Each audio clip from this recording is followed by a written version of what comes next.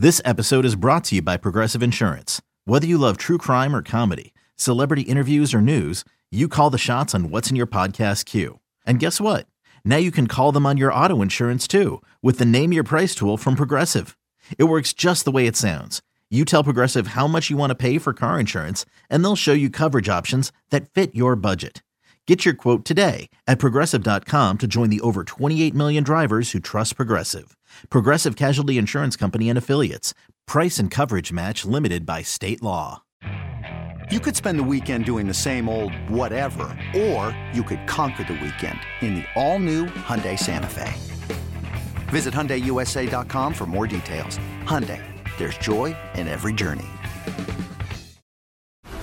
This episode is brought to you by FX's The Veil, starring Elizabeth Moss. FX's The Veil is an international spy thriller that follows two women as they play a deadly game of truth and lies on the road from Istanbul to Paris and London. One woman has a secret, and the other has a mission to reveal it before thousands of lives are lost. FX's The Veil, now streaming, only on Hulu. There was a Rams game yesterday. That's right. That's what we were talking about. We were talking about that. I think we covered it. I'm not. No. Do you? How many random thoughts do you have? I want to be very transparent here because I talked about the game like I was watching every second of it. This was one of those occasions that does happen every season because we talked about this before. Because I live in an area that is not technically in the greater Los Angeles metropolitan area, but still does get most of its programming from Southern California.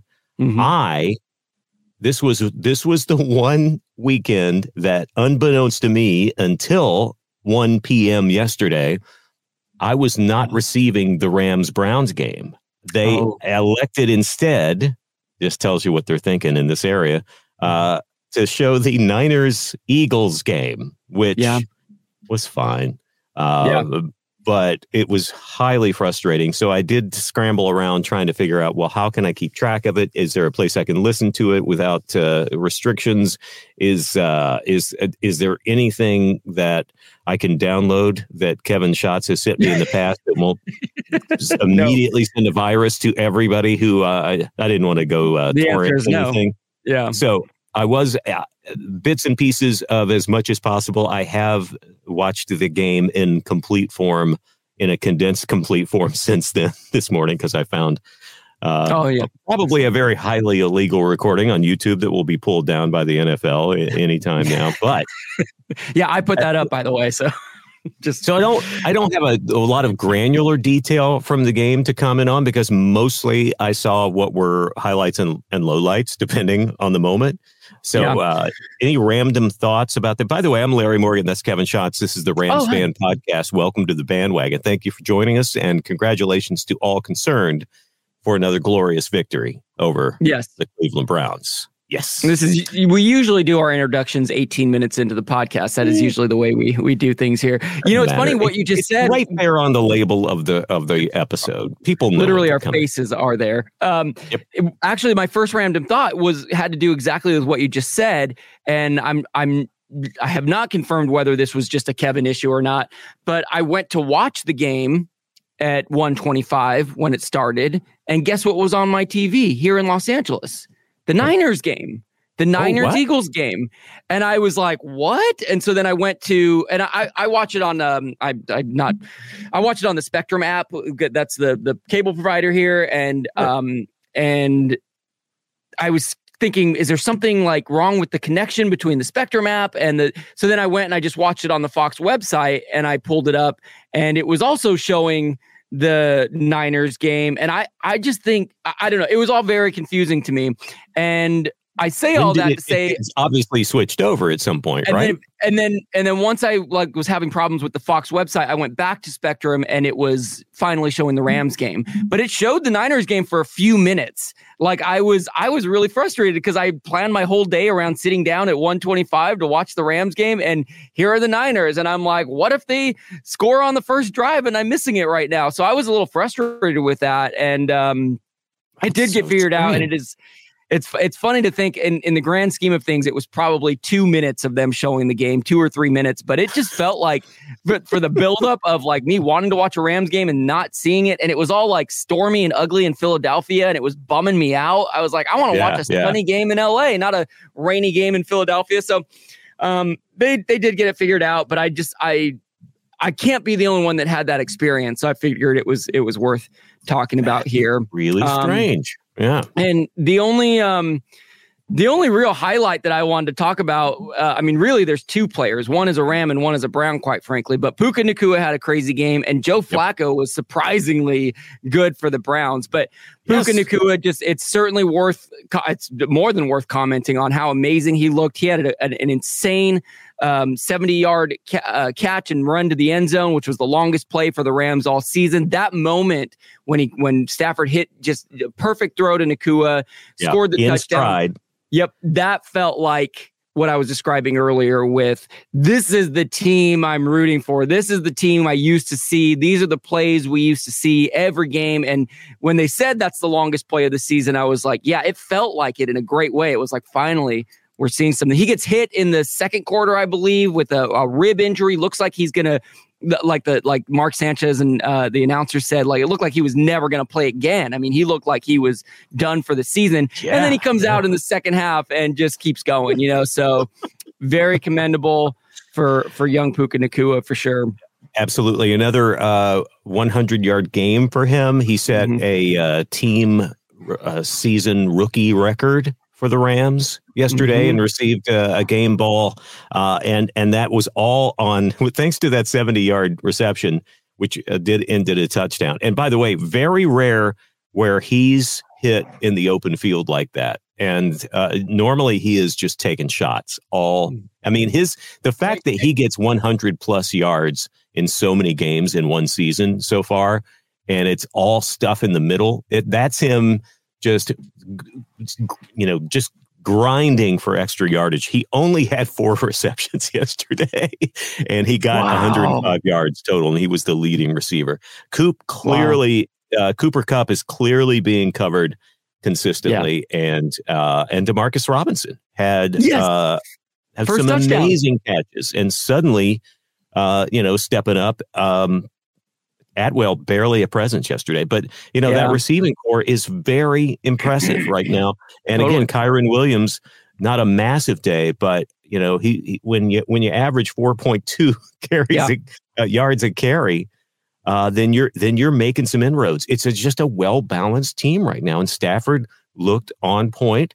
And again, I don't know, since you watched the game in real time, doesn't look like we had a lot of time management issues, which is one of my biggest pet peeves about, like a couple of penalties ill-timed, but no clocks running out and all that BS. That drives me bananas. Yeah, no delay of games or anything like that. We had 3 timeouts left in the fourth quarter. Like we didn't need them, but we had everything we needed. There was a lot of talk. This is getting more football-y than we're used to getting. I was reading a little bit about this, that the Browns defense is one of the best in the league, but two of their guys, Myles Garrett was out and another big defender was out, and Sean McVay got a lot of good press about his ability to call the game based on those factors, to take advantage of these guys being out. So it just seemed like the Rams of old. Another day is here and you're ready for it. What to wear? Check. Breakfast, lunch, and dinner? Check. Planning for what's next and how to save for it? That's where Bank of America can help. For your financial to-dos, Bank of America has experts ready to help get you closer to your goals. Get started at one of our local financial centers or 24/7 in our mobile banking app. Find a location near you at bankofamerica.com/talktous. What would you like the power to do? Mobile banking requires downloading the app and is only available for select devices. Message and data rates may apply. Bank of America N.A., member FDIC. For sure. And I know, we're not we're a Rams podcast. We're not a Browns or a Joe Flacco podcast. But as a man who is, I believe I figured out, 2 weeks older than Joe Flacco, to see somebody who was repeatedly referred to as old over and over and over again. It was cool. It was cool to see him come out and be as consistent as he was. I certainly wasn't rooting for them to win, but it was a cool story. It was just a cool story for the NFL. I'm glad he played well and that we still beat the team. I think I'm feeling what you're feeling too, because here's a guy who had, a fairly successful career with the Ravens until it wasn't. And then, just unceremoniously dumped after a number of pretty good seasons with the Ravens. And so, for a guy to come out and perform as well as he did. And also I knew that there were injuries on the Browns at this time of year. Every team has injuries going on. So it's not unusual for good players to be out at this time of year. It's just the nature of it. So you can't count that against the Rams. But the fact is Flacco came out firing, especially that first series looked pretty amazing. And the fact that he was that good and we still won, and the defense found a way to hold and to bother him and to be really close. I mean, he was rushed quite a few times with Aaron Donald just within like a hair's grasp of the guy.